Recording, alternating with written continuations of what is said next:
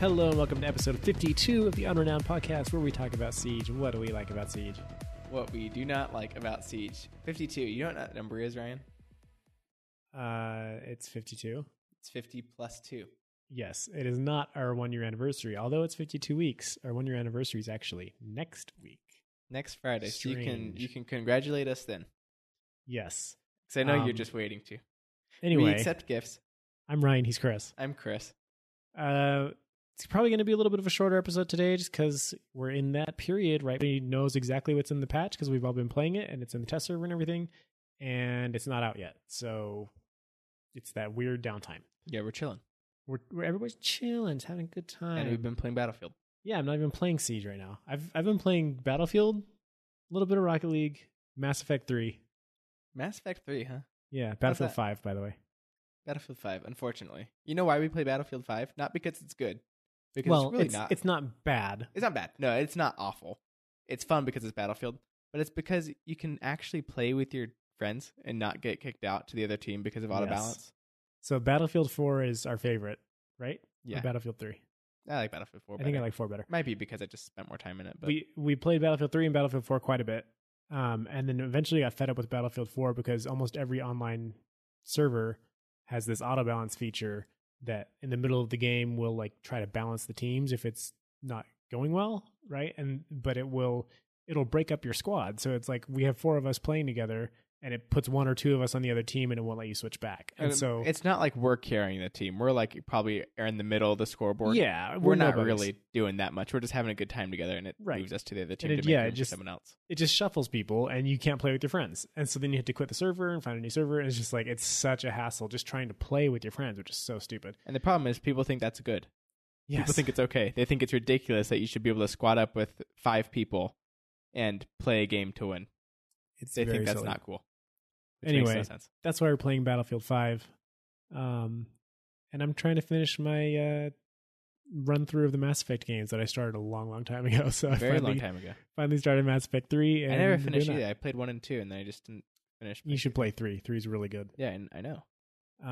Also, I've been streaming it. So if you want to come watch me, I'm Ryguy on Twitch, Twitter. No, Twitter. I'm Twitch not Ryguy on Twitter. It's taken. Twitch, YouTube, and Mixer. Ryguy, WRYGUY. Come follow me. Come hang out. It's fun. TYTM. The Titum. The what? Titum. Twitch, YouTube, Twitter. TYTM. Of course. And Mixer. He's Ryguy and Titum. You're dumb. Also, I decided, I'm not sure when I'm going to start this, but I want to do the month of shooter campaigns. I just want to dedicate a month of my gaming time to I'm going to play through the Titanfall 2 campaign, Battlefield 1, Battlefield 5, Call of Duty Modern Warfare when that comes out. I want to play through all these shooter campaigns, Wolfenstein, that I haven't played because I love shooter campaigns and I just haven't been able to keep up with them. So, what are the chances you actually buy Call of Duty Modern Warfare? Depends if I actually do the month of shooter campaigns, but I want to do that. So follow me, and I want to stream it and just have a good time, just chill playing through shooter campaigns. Would you buy that just for Captain Price? Maybe.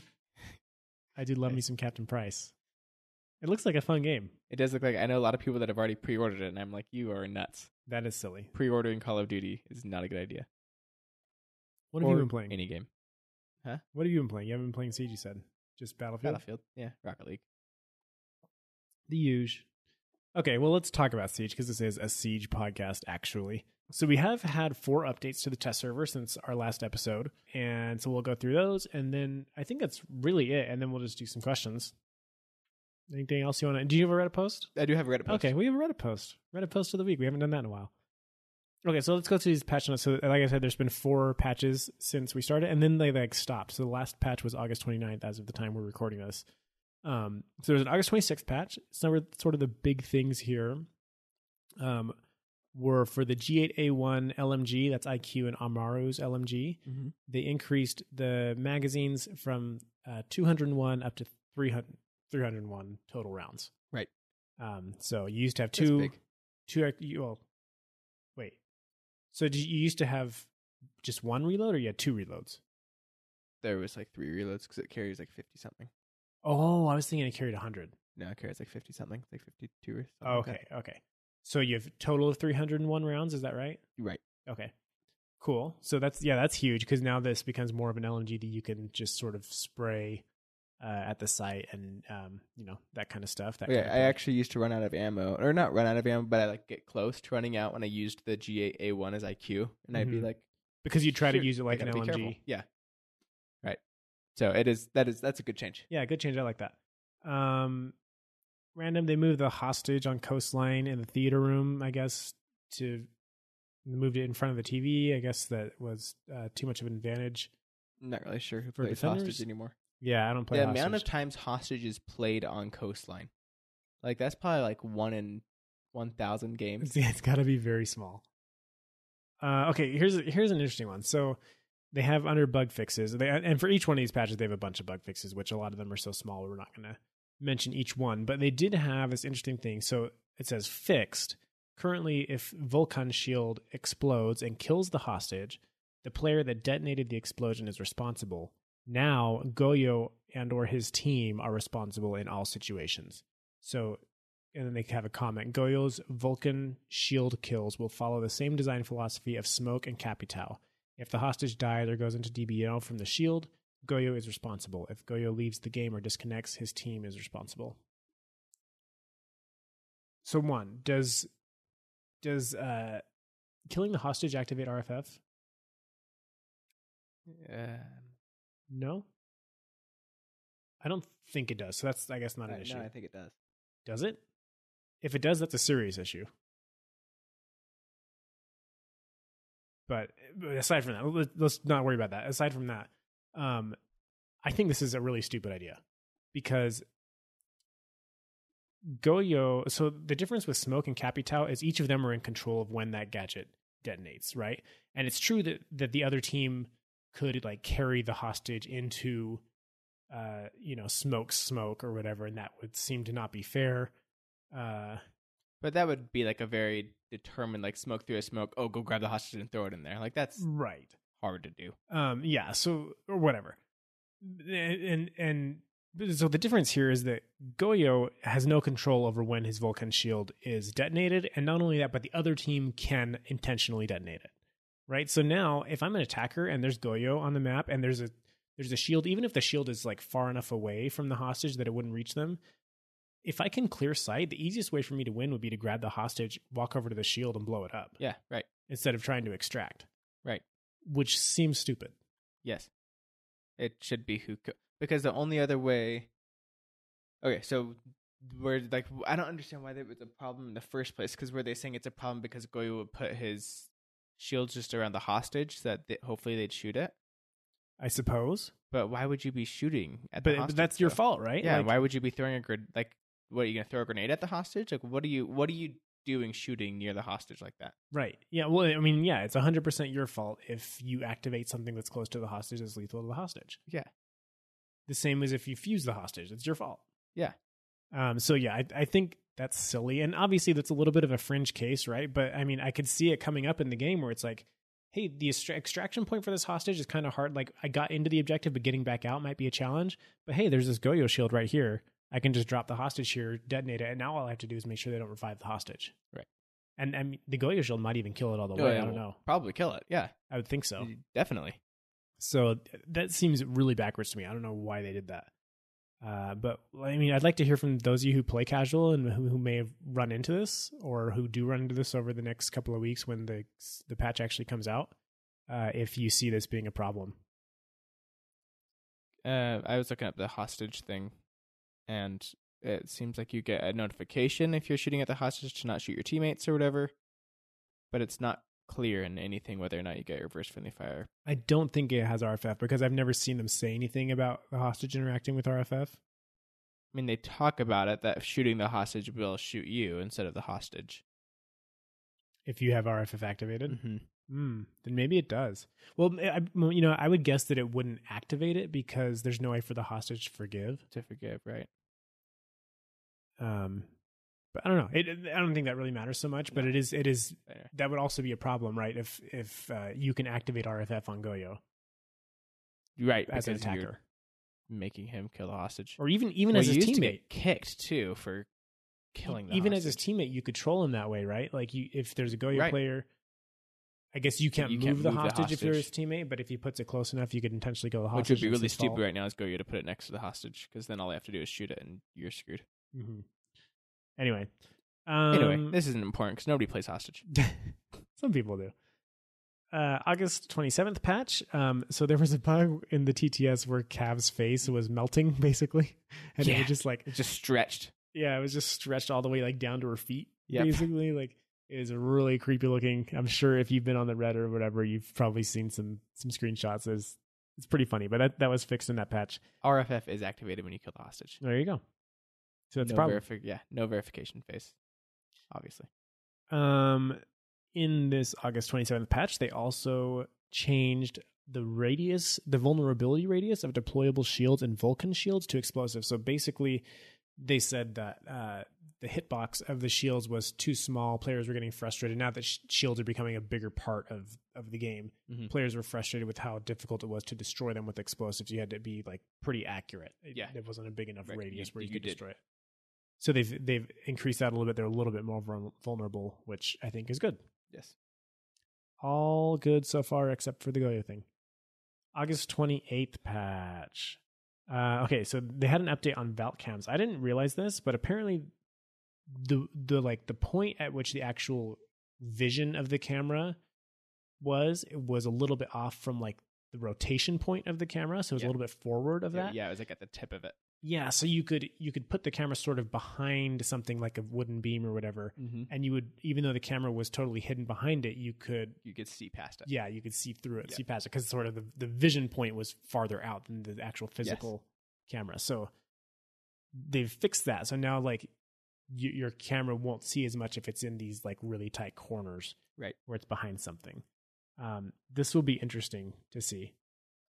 Although it seems like in other situations, it would actually make it better. Like I know a lot of times you put it like underneath like a little bench or something, right? It makes it worse. Does it make it worse? Because it brings it further back. So I always throw cameras like underneath the bench on the top of the bench, but because it's further down, the camera. Because if you did it on the floor, it would be better. But if you did it, I guess on the floor maybe it'd be a little bit better. Because you wouldn't get as much of the top of the. Yeah, I guess the bottom of the dresser. But I'm always throwing like on a big one is cafe, second floor hallway. There's those little like desk decorative things that are in the corners, and I throw them like underneath like the top part of the desk. So there's like a little like lip that comes down, and so when it's thrown there, you can barely see the camera, but the camera can see underneath the lip, and now it can't see underneath the lip anymore. Interesting. So how do you feel about this change?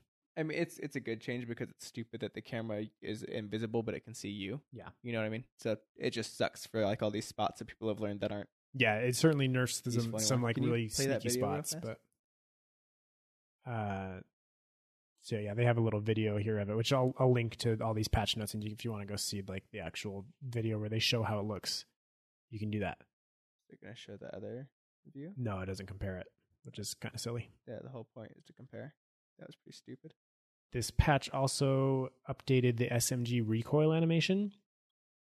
So they said with Ember Rise, we updated the SMG animations, and now each one has its own unique set of animations. The resulting effect is that there is less perceived shaking when ADS. This is an update to the animation only, and recoil has not changed. So they haven't changed anything technical, but just when you're shooting, it will not look like it's shaking it much, which I think might help people aim better. It should, even though nothing changed. Right. If it looks like it's where it actually is instead of like shaking around, be better to control. Yeah, well, I think it's only the animation of the gun itself. I guess the gun itself has the reticle on it, right? When you're ADSing. What do you mean? The gun has a reticle on it? Well, because I was thinking of like a separate reticle on the screen, but when you're ADSing, then the reticle is your sight. So right. Yeah, so I think this will make people be able to aim a little bit better, which is cool. All right, and then the last patch that they've had here since we last recorded and up to this point right now is August 29th. They corrected, so they didn't change anything here, but I guess the previous patch notes said that Jackal's base damage was 38. Actually, it's 34, so some people were under the impression that Jackal's base damage had been increased, which was not true. They just had a typo on that previous patch. So Jackal's base damage remains at 34. And then there's one thing I noticed here in the bug fixes. They said they fixed that barbed wire isn't destroyed by Vulcan shield explosion. So they intended for barbed wire to be destroyed by the Vulcan shield explosion, and Makes it sense. wasn't being destroyed. That makes sense. So if that was something you had worked into your Vulcan game, now you know that you will destroy barbed wire. And then lots and lots of more little fixes. So if you care about the little stuff, go check out those patch notes. Yeah. So they haven't released a patch since then, which some people were complaining that it's like the last week and they're not releasing like more, like not fixes, but like more like balancing stuff. And it's like, well, why would they like? The whole point of the 3-week test server was to have over and over and over and over again. And the last week you can make sure that it's stable. There's nothing there. So why would they release something like 2 days before they're supposed to? Right, and possibly it doesn't break make any something big. sense. Yep, no, this is good. This is a good flow. Also, one more thing they fixed is not being able to detonate nitro sometimes. So a few people have posted that in the server that they throw a nitro, they go to detonate it, and it won't detonate. It doesn't do anything. So and they go to like pick it up and it detonates on them while they're picking it up. Yeah. That used to be a problem actually a long time ago. Yeah, the desync was pretty common, but Yeah. now it's been fixed for the most part. So they've fixed it in this. They sort of reintroduced that bug, and they've fixed it again. So that's good. Okay, I guess we can dive into your Reddit post, huh? Reddit post of the week. I will go ahead and send you a quick little linky to this bad boy. Send me the link. Link coming to. Give me a hyperlink. I have clicked said hyperlink, and I am now looking at this Reddit post. Awesome. So this Reddit post is called Falsely Banned Part 2 Ubi Support Threatens to Ignore Me. Oh gosh, this sounds good. Yes, this is by u/Wanzer_mech.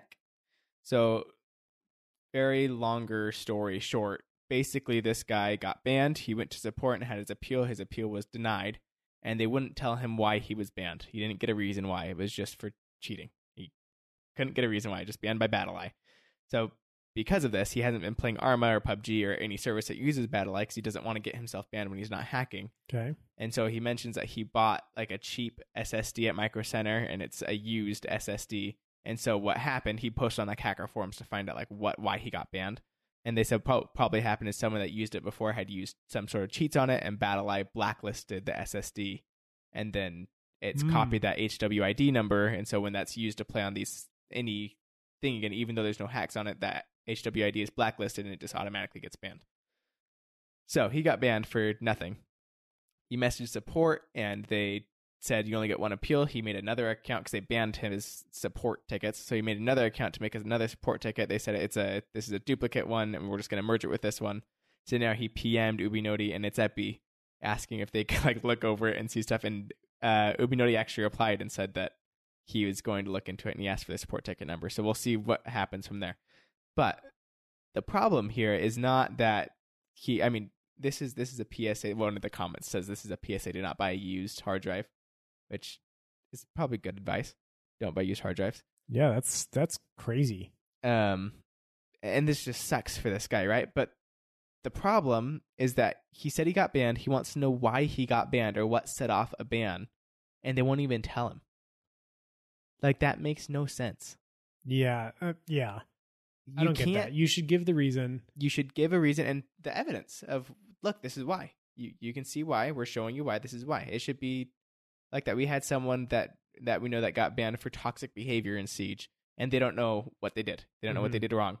We're not saying that they didn't do anything wrong, but they don't know why they got banned, which it should show them you sent this text message or we have this recording of you saying this stuff in voice chat and it got you banned. That's all. They don't have to like argue of why it's okay that you got banned because of it. Just give them the evidence. Like I remember, so I used to be a mod on a Minecraft server. It's a very popular server. It's called MCSG or MCGamer.net. It was like the birth of Minecraft survival games. It's where it started. And so I was a mod there, and anytime we would ban anybody, you had to have video evidence, and you would post it in this like modded forum. And so when people would appeal their bans, the like senior mods would take the evidence that you sent to them and show it to the person and give them their video evidence of why they were banned. And that's how it should work. Sounds pretty intense. Yeah, it was good. It was smart because there's no like question of like, oh, did you get rightly banned? And people could like go in the video And there's 2 videos on my YouTube channel. They're like my most popular videos of me like denouncing someone's ban of why they weren't hacking and like slowing it down and reversing it and showing like that they're not hacking. I remember you ban them just because. They got some people unbanned because of that. But it's like any like justice system too, like United States and Canada, which is where Ubisoft is, Ubisoft Montreal. There's evidence. It's not a justice system. I know, but that's a good model. What they should be like referring to, or what they should be used to, is you're innocent until proven guilty. Proven guilty, you show evidence, and like, look, this is why.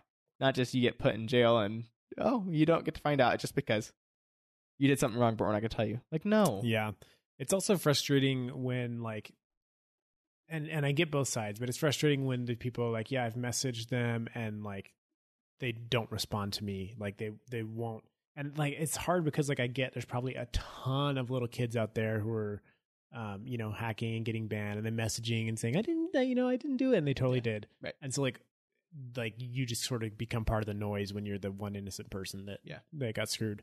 But like, it is frustrating when the way you get noticed is by making this thread on Reddit that gets big and it gets noticed by the community, and then people in the community are going and making this big stink about it, and that's when they care, right? Like that's always a little frustrating to me. Anyway, but good on Ubinati for replying and for taking care of this. I'm interested to see where this goes. Yeah, I asked the ISOP what happened, so we'll see. We can get an update on that, but hopefully if he's telling the truth, hopefully he's unbanned. Yeah, that sucks. Good luck, Wanzer Mech. Yeah. All right. Should we go to our favorite part of the podcast? Yeah, let's do it. The PQs. It's listener questions time. What's PQs? Podcast questions? Yeah. Okay, good one. I thought it was LQs, but whatever. LQs too. They're the same thing. It's listener question time here on Unrenowned. So these questions come from mainly 2 places, and you can ask your own there. And those places are on Twitter at R6Unrenowned. You can ask us questions there. Also follow us for random Siege thoughts throughout the week and, just whatever else. Also join our Discord server where you can hook up with our community. We're over 400 strong now, and we've got a channel there specifically dedicated to podcast questions where you can type a thing and maybe have it read on the podcast. Yeah. We're working on, if you want to join the Discord, it would be a great idea because we're working on making some sort of community play day where the community competes for a tournament of some sort and wins the Unrenowned tournament. We don't really know exactly how it's going to work, but I think it'll be fun. The idea's out there. Yeah, we should make this part of our annual or our 1-year celebration. Yeah, that'd be cool. Also, I mentioned before, if you want to follow either of us, you can follow me on Twitch, YouTube, and Mixer at Rygui, WRYGUY. And I am on the same platforms as Just Low with 3 O's, and also on Instagram as that Just Chris Davis. Yeah. So come hang out with us there. We stream Siege usually every Wednesday and most times on Friday, although sometimes we mix it up with other games. And then Rocket League always follows that up, and that's always a really good time. Yes. So Rocket League always follows that up. That's true. And as much as we say we shouldn't, but it does.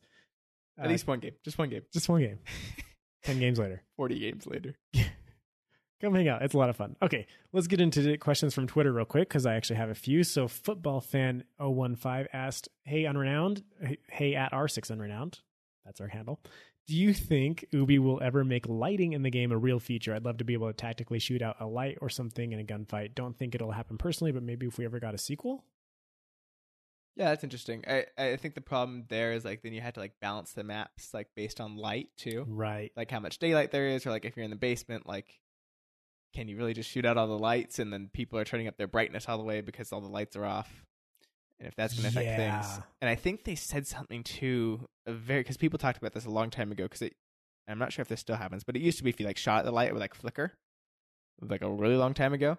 And people talked about we should be able to shoot out lights to get, and Siege has changed so much. Now you don't even think about oh, shoot out the lights on your way over there, sneak up. No. But I think they said something about it has the light isn't just the light bulb, that's the source of light. It's the light's just there and the light bulbs are just decoration kind of. And so you're making you have to say like, okay, well now this is the source of light, and if this thing gets shot, the light in all this area is supposed to be gone. Right. And it's just a whole different system than what they have even set up right now. Yeah. So yeah, it sounds like technically it would be a nightmare. Yeah. So I don't think it will ever happen. Whether or not I think it should, I don't think so. Because like you're saying, that's a whole thing to balance around. Like it would be cool because you would get operators that were like balanced around lights, right? Like operators have abilities that have to do with lights. Thatcher's EMP could take lights out or whatever. Which it already does actually. It does, yeah. It does make the lights flash. But it doesn't make any big. No, it doesn't make any difference. But you can tell. But yeah, and then there's always a thing of, you know, people adjusting their brightness settings to look better in the dark, and then you have to compromise between, do I want this game to look decent or do I want it to look all washed out so I can have an advantage? You always have the advantage. Yeah, and that's like what's playing annoying. PUBG with high graphics and high grass. Like, no.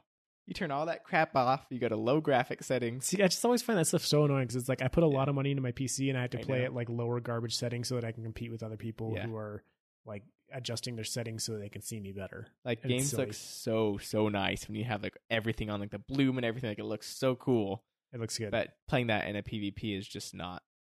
Yeah, it's unfortunate. It's not helpful. I mean, if you want that game, Splinter Cell exists, and Splinter Cell is absolutely that game. Splinter Cell's And cool. even some of them have multiplayer. I don't know when's the last time a Splinter Cell had multiplayer, or if any of them are still like populated. But I doubt it.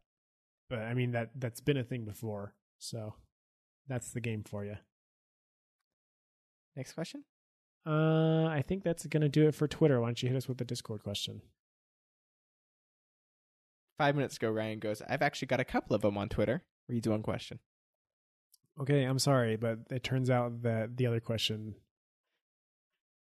I'm not gonna say that. PP laughed. JPEG says, what about an operator that can shut down an electronic for a period of time via a laptop? So his basic idea is they like go down in like a certain area and like type something on their laptop and it shuts down electronics in like a certain radius, like a 15-meter radius or something like that for just a small period of time while they're like hacking on the laptop. And then when they're done, the electronics are back. So it wouldn't destroy it. It wouldn't like give notification to like the defenders of like, oh, this is destroyed or anything.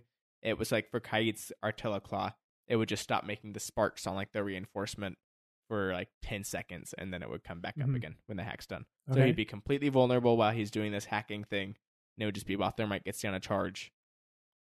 And it would disable like it'd be cool too if it would like electronics couldn't be activated during that time. So like Bandit couldn't do a bandit trick because you have someone out there like typing on a laptop. Yeah, that's So cool. it would be disabled. Yeah, that's cool because I was thinking like, okay, why would you ever use this over Thatcher? Right. Because Thatcher already has a pretty good radius. He can do it from outside of safety. He can throw it, and it destroys things. Mm-hmm. So yeah, if you could, it'd be cool too if like for cameras, you would get a temporary hack on the cameras. Oh yeah, just while he's doing just that, as long as it lasts. Or wait, so what if he would have to be currently on the laptop? Is that what he's saying? Yeah. Okay. Yeah, so he's very, very vulnerable sitting there on a laptop. He has to stay on the laptop the whole time. Yeah, and it's only like a 10-second That's interesting. worth of time. Yeah, now it would be cool if it affected like cameras where you could hack cameras for a limited amount of time. Because then you're down a guy. Like yes. And he's very easy to kill. Like a C4 from below, he's done. And it would be cool because you could do it from below, right? Because with Thatcher, you really can't do it from below. Right. Unless it's like a really short ceiling. Right. With this guy, if you could like maybe stand on a desk or something, you might be able to reach or whatever. Yeah, that'd be sweet. That would be cool. And what was the other thing you said that would make it? You said something that was like, okay, that would Tricking. make it different. Like bandit tricking? Oh yeah, bandit tricking. Yeah. If you could stop it from activating. Yeah. That would. Yeah. No, this is cool. I like this idea. Let's send it over. Should I call Ubi? Well, it's already sent over. We talked about it on the Hello, podcast. Ubisoft. Yes, we have an idea for an operator. They listen to the podcast. We don't even need to do that. We're the most popular podcast in the world. We're the most popular, unrenowned podcast. True. You got it. About Rainbow Six Siege. Yeah. So that is a good question. And yes, I think that would be cool to have implemented. Good job, pepelaugh.jpg. Pepe laugh. Okay. Next question comes from Maverick Urside. My question, have you seen the new Pro League team skins? What do you think of them? Any favorites? I, for one, love the SSG Echo and Fnatic Nomad. I think it's a great look. Yeah, the Echo SSG one is cool because SSG didn't have one before. That was their first one, and so it was exciting to have like an SSG skin. And it looks like pretty cool. Like it's a yellow skin. It looks cool. They all look cool actually. Vigils especially is sweet. Also Ashes. Do we think it will help like the Pro League though? Is that the question? The Pro League fan base? Yeah. He asked if will these skins help build the Pro League fan base amongst the majority of players. I don't really think so. No, I don't think so. I don't think most players will see it beyond anything than just like some colors on an operator. Now, what would be cool too is if they made like Pro League had skins for like all the operators, I guess. And so when you're in Pro League, like everybody had their team's skin on their operators, so it would be their team versus team. Yeah, that would be sweet. Like these guys in the blue uniforms versus these guys in like the orange skins. I would support that. That'd be cool. But no, I don't think it's gonna like help build the fan base. It's a cool way for like the Pro League to get revenue. The teams especially to get revenue. Yeah, does some of this go to prize money? I think so. The split's like 70-30 now, I think. It's like 30 of it goes to the team, the other 70% goes to Ubisoft. Okay, so I'm not sure what Ubisoft does with the 70%, how they break that down. It used to be like a 70-21-9 split, something like that. I don't know what the 9 was for. Anyway. Cool. Okay, Ginger asked what maps do certain ops do better on versus maps that ops do worse on. For example, Cav has a better time in the dark, confusing hellhole known as theme park, but struggles in smaller maps like House. I miss House already. It's not even gone, and I'm sad. I know. It sucks. But we can do 5v5 customs and play House all we want, so. Yeah. Well, you can probably guess the first operator I'm going to say that matters what map you're on, and that's going to be Castle. Oh, yeah. I thought you were going to say Maestro, but yeah, Castle. That's more objective based. Yeah, I think, honestly, a better question here is what objectives do operators do better on? Because there's some operators that are really, really good on one objective on a map and not good on any other objective on that map. Mm-hmm. Like Castle, you would use him on Clubhouse, in Basement, and Gym. Right. But not really in Cache. Right. Or the first floor objective that we never play. Bar? Yeah.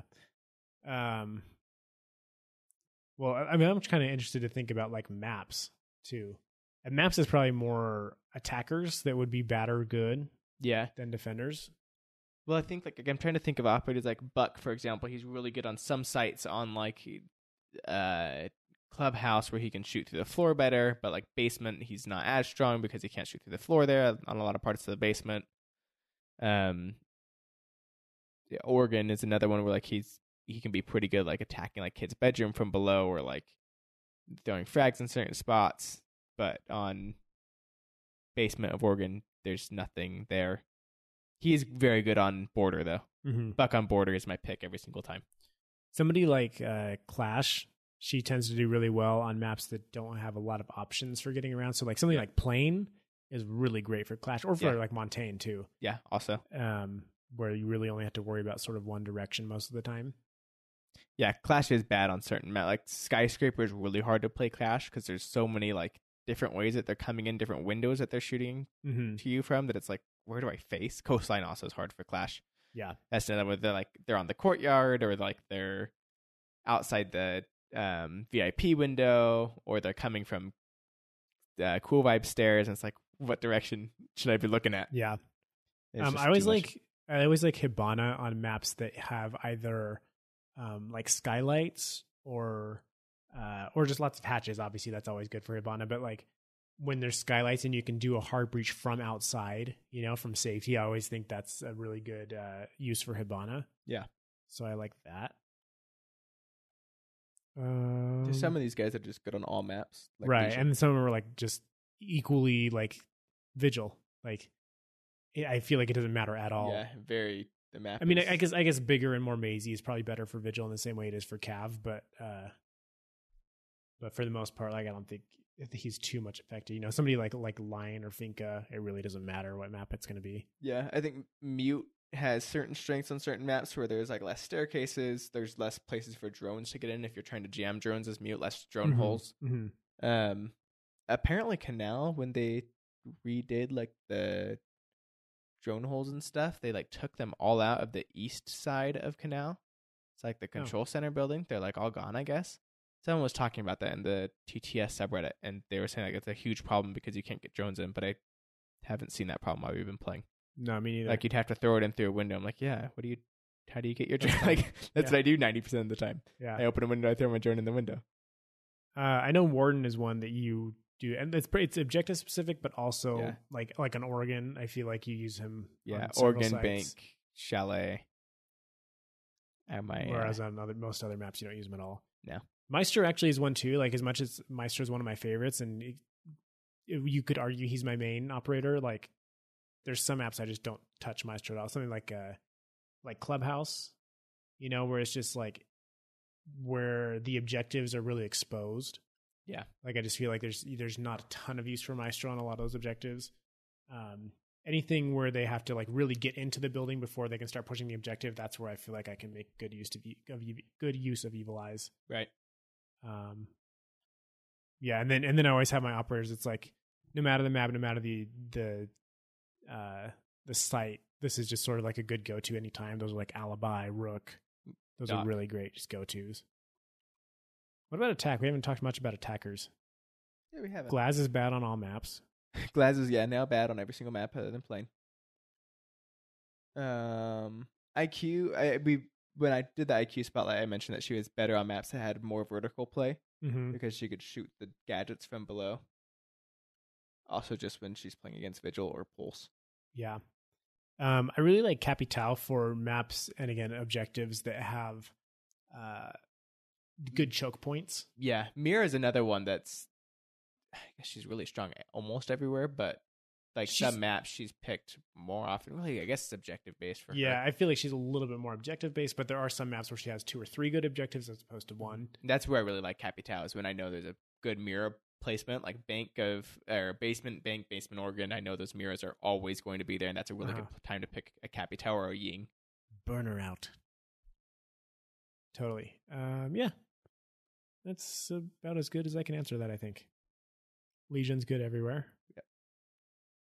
Maverick's another one. Anywhere where there's like critical hard walls, especially when there's critical hard walls on multiple angles, or multiple sides. Yeah, or just like weird ones that people don't normally push, but it's always reinforced. Like Vault, for example. Vault of Villa. Yeah. People hardly start breaking in. It happens more often the higher you go, but that's a really good spot to put a Maverick hole and just wait for people to rotate through the vault, because it happens all the time. Mm-hmm. And they're never looking. Yep. Cool. Okay, let's get another question. Our next question comes from Spotwick. He says, thanks for the awesome podcast. You are welcome. Just caught up on some missed episodes over this summer. 2 questions. What do you guys think about... Slow down. I can't hear you. You can't hear me? I can't understand you. I was actually talking pretty clear. Spotwick says, thanks for an awesome podcast. Just caught up on some missed episodes from over this summer. 2 questions. What do you guys think about adding the suicide bomber from Terrorist Hunt as a defender? Also, thoughts on giving ops a choice to either self-detonate, shoot with a pistol with blurred vision, or throw a frag after being downed. This popped into my head after noticing cooked grenades do not explode once you're downed or killed. So let's start with the bomber. Okay. They took the bomber out of Terrorist Hunt because he wasn't fun, so adding him to PvP does not sound like a good idea. No, I don't know if that was a serious question or a joke, but... somewhere in between, probably. Yeah, no. I shook my head violently when you said giving ops a choice to either self-detonate or shoot with a pistol once you're down. No. Mm-hmm. So let me tell you a little story about a game called Call of Duty 4 Modern Warfare. Call of Duty 4 used to have a perk called Last Stand, and unfortunately it was... So they had perks from... There were like 3 different categories of perks. So blue perks were mostly about like gadgets, explosives, that kind of stuff. Red perks were more about... like the amount of damage you could deal or take, or how fast you healed, that kind of stuff, like stuff around your player damage output and reception. And then green perks were more like sort of abilities, like there was extreme conditioning where you could sprint farther, or iron lungs where you could hold your breath longer. And then there was Last Stand. And Last Stand was the green perk. What was the dead silence? No. Eavesdrop. Eavesdrop, yeah. Yeah, Eavesdrop. Best perk in the game. You could hear the enemy squad's comms, which when it worked, it was really cool, but almost never worked because it was silly. Chat.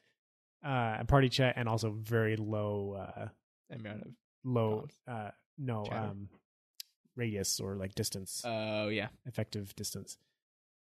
Range. That's the one. That's what I'm looking for. Okay, so Last Stand was a green perk, which meant that you could sacrifice something that wasn't super critical for it. And Last Stand meant that when you got shot, you would be downed and have a pistol out and be able to kill people with your pistol. And COD 4 did not have like DBNO. That wasn't a thing. So like you weren't used to having to like finish a kill on the ground ever.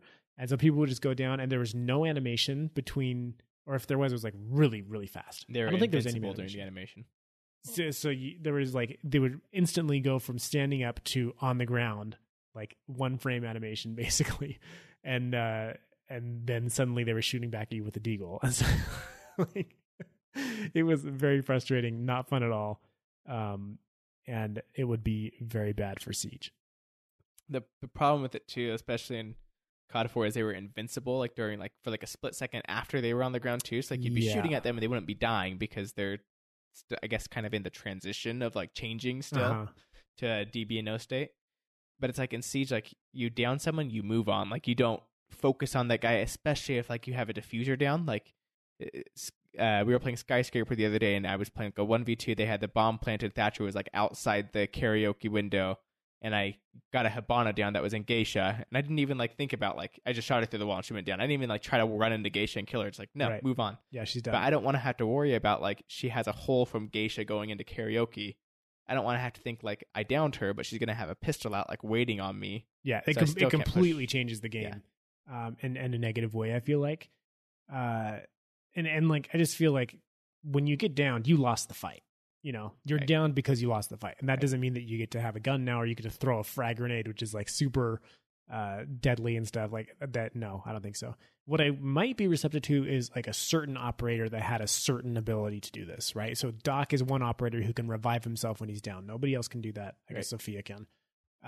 You know, something like that. Ella, I don't know if most people probably don't even know this. I didn't realize it until recently. She can detonate a concussive grenade in her hand if she's downed. Yeah, if she still has one. If she still has one, which is very interesting. I would be receptive to maybe some operator having some ability to, you know, to do something like this. Maybe somebody like a Smoke or a similar operator could like detonate a gas canister on himself when he's down, so you have a better chance of getting to him and revive, or like a smoke grenade or something. You know, somebody could pop a smoke when they go down, so it's a little bit harder to finish them off, and they can maybe crawl away. Something like that would be cool. Or maybe somebody who crawls faster when they're down and doesn't leave a blood trail. You know, it'd be cool to have somebody who has like small abilities like that. I don't think I would ever be receptive to like, now you have a pistol in your hand and you can shoot. Yeah, that I don't like that idea of like still being a threat after you were down. What if it was something where you had one shot? No, I don't still want that. No. I don't want to have to worry about like someone that, I mean, but the thing, like, if it's not all operators, right? This is this operator's special ability, because that's what special abilities should do. They should mix up the game, right? Yeah, but then you're still breaking a part of the game that's. Well, that's what all the abilities do if they're good. But I don't think you should. Maestro brought bulletproof cameras that you couldn't destroy. When people were shooting at you after they were down in COD 4. You don't like this idea. No, I know, but the difference is in COD 4 you couldn't tell that they were going to have Last Stand, and also it was implemented in weird ways, and they had Desert Eagles. Like that's true. So it's different, and like I am okay with a certain operator having a certain ability that seems to be game breaking, because Jaeger again would have been game breaking if he was introduced in year 4. Yeah, that's true. As to your last statement, cooked grenades do not explode once you're downed or killed. That's true. They just disappear. I've definitely been killed by like a sledge holding a grenade, getting killed, and then this grenade drops. On me. Yeah. Are you sure he didn't throw it? Maybe he threw it like right before he died. Because I'm pretty sure you don't drop cooking grenades. I'm trying to think because I feel like I remember this happening, like someone dying and their grenades just on the floor, which I actually think is good. I like it's a little bit unrealistic. It breaks the flow or whatever, but that was always another frustrating thing again in COD 4. There was a perk called Martyrdom where you would drop a live grenade every time you died. That was very annoying and broke the flow of the game. But even just like when you're holding one and you drop it, it's just like it feels unfair a little bit. I don't know. I like that one. I would be okay. Like you're cooking a grenade and you're like holding it, and someone turns the corner, and, like sprays you down. Like it should just drop and explode. Like because you were holding, like you were defenseless. Yeah. It's not like you weren't defenseless and like you died and you just like dropped a grenade. It's like you were completely defenseless because you were trying to throw a frag. You were holding a live grenade. Yeah. I guess one thing to consider is that could cause a lot more team kills, Definitely could. right? So like if I'm standing by two of my teammates I'm cooking a frag and somebody surprises me with a headshot and I've been holding it for a long time already, it just instantly kills my teammates. Like that doesn't sound fun for anybody. Maybe for the defender who killed me. Yeah. So I could kind of go either way on that one, but I think let's leave it as it is. I think it's kind of better to be safe. Agreed. Jukas asked, we have to check on that though, because I feel like I remember them going down. Somebody confirm or deny in podcast feedback. Let us know. Find it with a Google search. Jukas asked, "Who is your favorite Pokemon?" Charizard.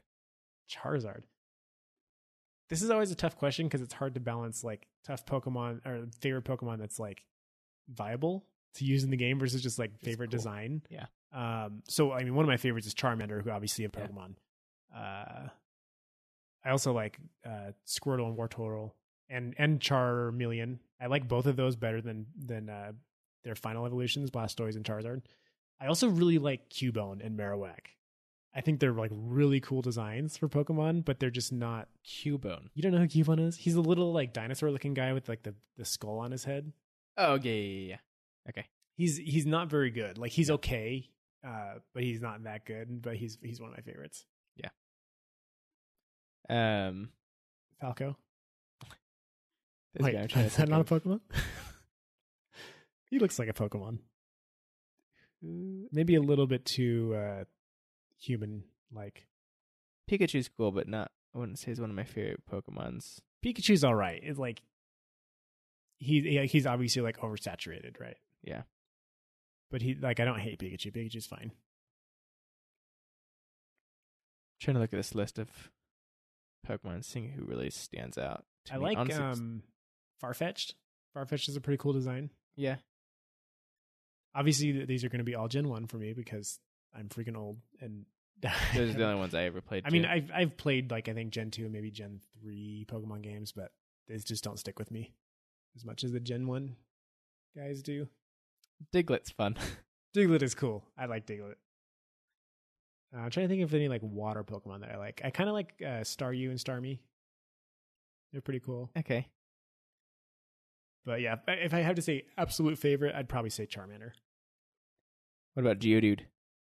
He's all right. Oh, I actually really used to love Bellsprout. Really? Yeah. I don't know why. So lame. I don't know why. I just always loved, like, I always thought, oh, my Bellsprout's so cool.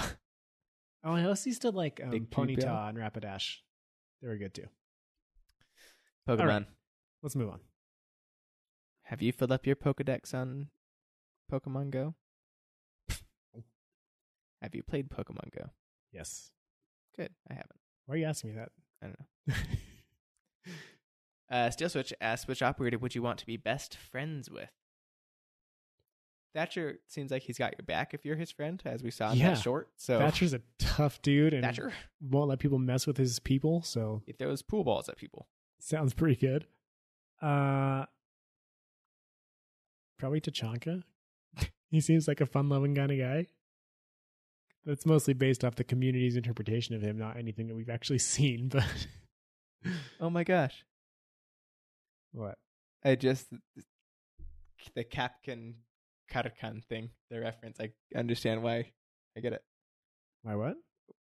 We have a friend whose wife like learned Russian or Russian or whatever in college, and so he asked her how to pronounce Capcan, and she said Karakan, which like technically with the phonetic spelling that it's spelled in English is right, but I'm sure the spelling is different when it's put in Russian characters, which makes it Capcan. But sorry, it just clicked. Okay.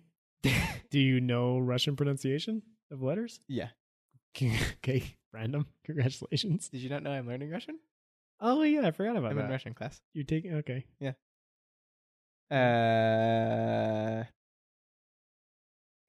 Mozzie would be cool. He seems like a cool guy. Oh yeah, Mozzie seems cool. He's funny. I'd probably be best friends with Mozzie. Maybe Warden. You probably get into pretty good parties. Yeah. He's a Secret Service. Yeah, but I feel like they can be too serious. Yeah, but if he could just get me in the parties, yes, it'd be that's fun. true. Yeah. Mozzie, I think, would be probably close. Go back up to like the original, the legacy operators. Ash might be cool, like the FBI SWAT guys. They seem like they're just like a cool group. What about of people. a full CTU? If you could spend a day with an entire CTU just like hanging out, who would you choose?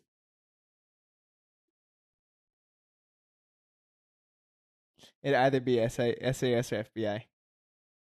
I'd probably go SAS. Those guys seem pretty cool. Yeah. Okay. We're over here fantasizing about hanging out with fake video game characters. You don't do that often? I guess Master Chief. Got egg. Got egg asked, since we said some 2-speed defenders are getting ACOG, because which defenders do you think will benefit the most out of an ACOG? So first of all, I don't think they said that some 2-speed defenders are getting ACOGs. I think they said they're like reconsidering their position on it, more or less, or like they're evaluating whether or not that should be their position. Where is this? Because what's his face got an ACOG, Goyo.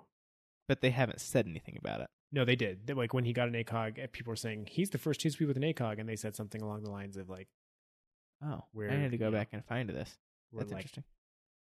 That's not like we're questioning, or not questioning, but we're like exploring why that's our design philosophy and if it needs to be kind of something along those lines. Yeah. Anyway, so I don't think that they've said that more people are going to get one, but if we were to talk about some people who could get one, Mute and Smoke should get one on the SMG-11. No. That takes you back to the worst spawn peeking days. No. The SMG-11, the 416C, the MP7. Let's see. What 2 speeds do we have here? So there's Castle. But Ryan, ACOGs are not OP. They are not the most viable site out of all the sites. No, yeah, definitely not. There's perks to all the sites, Ryan. They all have their ups and downs. Yes. Castle is one that could benefit, I think. We've talked about Castle needing a little bit of a buff. But then would you have to give it to Pulse? 2-speed defenders. That would be the first time you don't give an attachment to both. Yeah, it would be, huh? That would be a problem, probably. Although I feel like a lot of Pulses use the shotgun anyway. But maybe it would change if they had the ACOG. Yeah, I think it would definitely change if they had an ACOG. Frost? You could just make it not work. I would be totally fine if they just said you can't equip it as Pulse. Yeah, I mean, I'd be fine with that too. Frost? Yeah, Frost could use one. Yeah, because she's got a slow firing, not that high damage gun. Mm-hmm. I think that'd be a fair little buff to Frost. You know, a 3-speed could use one. Warden. 1 speed? Yeah, that's what I mean. Warden. Yeah. Yeah. Warden should probably have one because he should be a hardcore anchor, I feel like. Yeah. That'd be good for him. Valkyrie, definitely not. She's good enough already. Legion, no, definitely not. He's also very good. Ella, she's a 3-speed. She's 3-speed, yeah. Vigil's 3. Alibi's 3. Is that it? Yeah. There are not a lot of 2-speed defenders. No, a lot of them are either 3 or 1. Yeah, so I'd say Castle and Frost I think would be good candidates for an ACOG. Interesting question. Or they could just remove the ACOG from everybody in the game. Except for DMRs. Yep. I would love to try that. I think that's so interesting. I would love to try it to see what happens. That's a great idea. Next question comes from Clapbomb STVI. He says, I know you guys are huge Halo fans. What is your favorite campaign moment during the entire Halo series? Ooh. One moment during the entire Halo series. Ryan, you start. So, I mean, I have a lot, and I'll give some honorable mentions after that. If I had to pick an absolute favorite... Okay, wait, can I pick 2? I'm gonna pick a gameplay favorite and then like a story moment. Okay. Favorite. Okay. So my gameplay favorite comes down to between the beach landing on Silent Cartographer and the Warthog run on the Maw at the end of Halo 1. Okay, yeah. And I think I'd go with the Warthog run. That is just so epic. And like it's not as fun to revisit as the beach landing is. The beach landing I could just like come back and play like once a month and like just have a ton of fun with it because it's right there at the beginning of the level. It's so fast and like you just get right into it and it's super fun. Yeah. Whereas the other one you have to go through the whole level and then like going back through it again, it's not quite as epic as it was the first time when you felt all the emotion of the whole campaign and all that stuff, But I think overall I would probably say the Warthog run on the Maw is my favorite gameplay moment. Okay. Do you want to do the same? Do you want to do gameplay and story moment? Yeah. Okay, what's your favorite gameplay?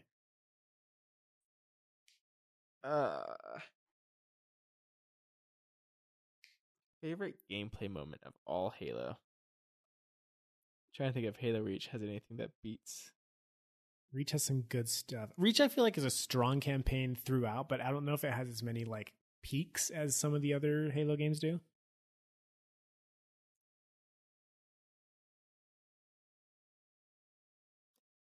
Probably like the like just getting into the Banshee on Assault and Control Room is like so much fun. Okay. Like the first time you're in the Banshee, it starts playing out like Banshee music on a pale horse is what it's called. Yeah. That's so good. I actually really like that. Yeah, and then you're fighting like the Wraiths and the Banshee, Yeah. and there's so many enemies. They're Like, really starting to have some fun. yeah, that's when that campaign really opens up and gets epic. It's very good. Of course, this is all from Halo 1 because that's our like canon Halo game. Story moment, I actually would say Halo Reach after Jorge dies, or like I guess as like Jorge's death, and then spoilers by the way, if you haven't played Halo Reach yet. There's Pale Horse. That's straight up Banshee music. It's very good. When Jorge dies, he throws you out of the ship blows up, and he says, make it count or whatever, something like that. You're falling down to the surface of Reach in space, and you just see all these Covenant ships just dropping out of slip space over in orbit. And it's like you just went through this whole huge mission to destroy this Covenant carrier or whatever that was orbiting Reach. It was the only Covenant ship in the area. And then as soon as you succeed, it just becomes this massive invasion that's just like completely negates the victory you won. Right. Yeah. And like Reach does this throughout. Like it's you notice it very quickly. Like this is the theme of Reach is like the Spartans win the fight and then immediately something happens to like completely negate the victory. And it happens like nearly every mission. It just keeps happening. Like more and more of Noble Team dies.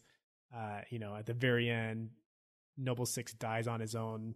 And like we the don't one actually thing, know if he dies. That's true. We don't know. We never saw him Watch him appear. necessarily expire. The one thing that finally mattered in the end was that they got Cortana on board the Pelican to get to Master Chief. And that's the one thing that mattered. And in the end, that saved the whole galaxy, right? So that's like super cool. But I love that moment of just like, oh, that sucks. Like Jorge just died for nothing. Yeah. Yeah, I think probably my favorite gameplay moment is just when Master Chief has been working with the Monitor for like the whole time, or 343 Guilty Spark, finally gets back to the two betrayals level, and Cortana's talking to him like, "What are you doing?" And they're like arguing. He like walks up and goes, "Wait, stop!" And he like finally figures out like what's going on. I'm like, "Oh my gosh, this is good." And then like she says, Halo doesn't kill Flood; it kills their food. Right? It kills all life in the galaxy. And he turns to 343 Guilty Spark. He's like, is it true? And 343 Guilty Spark's like, well, yes. Like it was totally obvious the whole time. Like, well, yeah, of course. Like, how could you not know that, Reclaimer? It's very funny. It's good. Yeah, those are such good games. I love those games. I just can't wait till it comes to PC. I cannot wait. I also really love on Two Betrayals, which is it's Assault on the Control Room in reverse, except this time there's Flood. When you get to that big, huge open area and there's like a huge Flood army fighting a huge Covenant army, and you're just kind of in the middle of it. You know what I'm talking about? There's like the Wraiths and there's Flood just fighting them. You remember this part? You can be in a ghost at that point. No, like what part of the open field is this? So Two Betrayals, big snowy field. Yeah. Is this like before the part where you cross the inside of the bridge, or after that? The inside of the bridge. Like the parts like on Assault on the Control Room, like are in the Scorpion, you finally get like inside of like that kind of building, which is a huge chasm. I think it's after. No, it might be before that. I don't remember. Anyway, we'll have to play through it again. One of the open fields. Okay. This should be after my month of shooter campaigns. We'll just play through all the Halo campaigns once it comes to PC. Once it comes to PC, for sure. I can't wait for that. Play it. All right. Watch next it be question. Where you can't play with friends like on campaign across. It suck. Wait, what? Watch it be like you can't play with friends multiplayer campaign. Oh, and that would be the worst. Literally the worst. GR Mutant asked, I'm a console gamer and looking to start PC gaming. Where is a good place to get a good solid PC build or parts for about a $600, $700 budget? So we already sort of talked about this on another podcast. I think what we'll do is we'll write up a little post on the podcast facts channel because we do get asked this a lot. Just about, recommendations for building PCs, and maybe we'll link to a few good resources for that. The place I would tell you to shop, I'm assuming you're in the US, is Newegg.com. Newegg.com has awesome prices, especially if you watch for sales and stuff. They do a really, really good job with PC hardware. So that's where I always buy all of my stuff. Amazon. So I'd recommend that. And then as far as $600, $700 budget, just remember you don't have to have the best of everything. Yeah, I would check out Reddit, the subreddit r build a PC. That's a good one to ask good questions, or to just resource of archived threads of people asking probably very similar questions you have with your questions being answered. Yeah. And then PCPartPicker.com, where you can literally put your PC together and it will show you the prices among different stores. And then I'd wait for sales. There's no reason. My problem with buying stuff is I want something and I go buy it. I don't care about waiting for a sale. And I get lucky sometimes. When I bought my TV, it was $50 off. When I got my Apple Watch, it just happened to be $50 off that day. Mm-hmm. And neither of the days I was looking for the sale. I was I'm going to go buy a TV right now. Yeah. And then it happened to be $50 off. Lucky. Yeah, I get lucky sometimes. But wait, because if you have a $600 to $700 budget, you could get a really good PC if you wait for really good deals, or you could just get a just okay gaming PC. Yeah. Yeah. I also you could ask in the Cigar Lounge. I'm sure there's people in there who build PCs, and that's in the Discord is what I'm talking about. Okay. That's going to be all of our questions for today. Anything else you want to add to this short episode of Unrenowned? No, I think we're good. I think it's a good episode, as you say. Yeah. Okay, guys, thanks so much for listening. Don't forget, we stream Siege every Wednesday, so come and watch us there. And then today is Friday, because we're releasing on Fridays now, and we also stream Friday night. So come hang out with us, and look forward to a new Unrenowned episode next Friday. Just goodbye.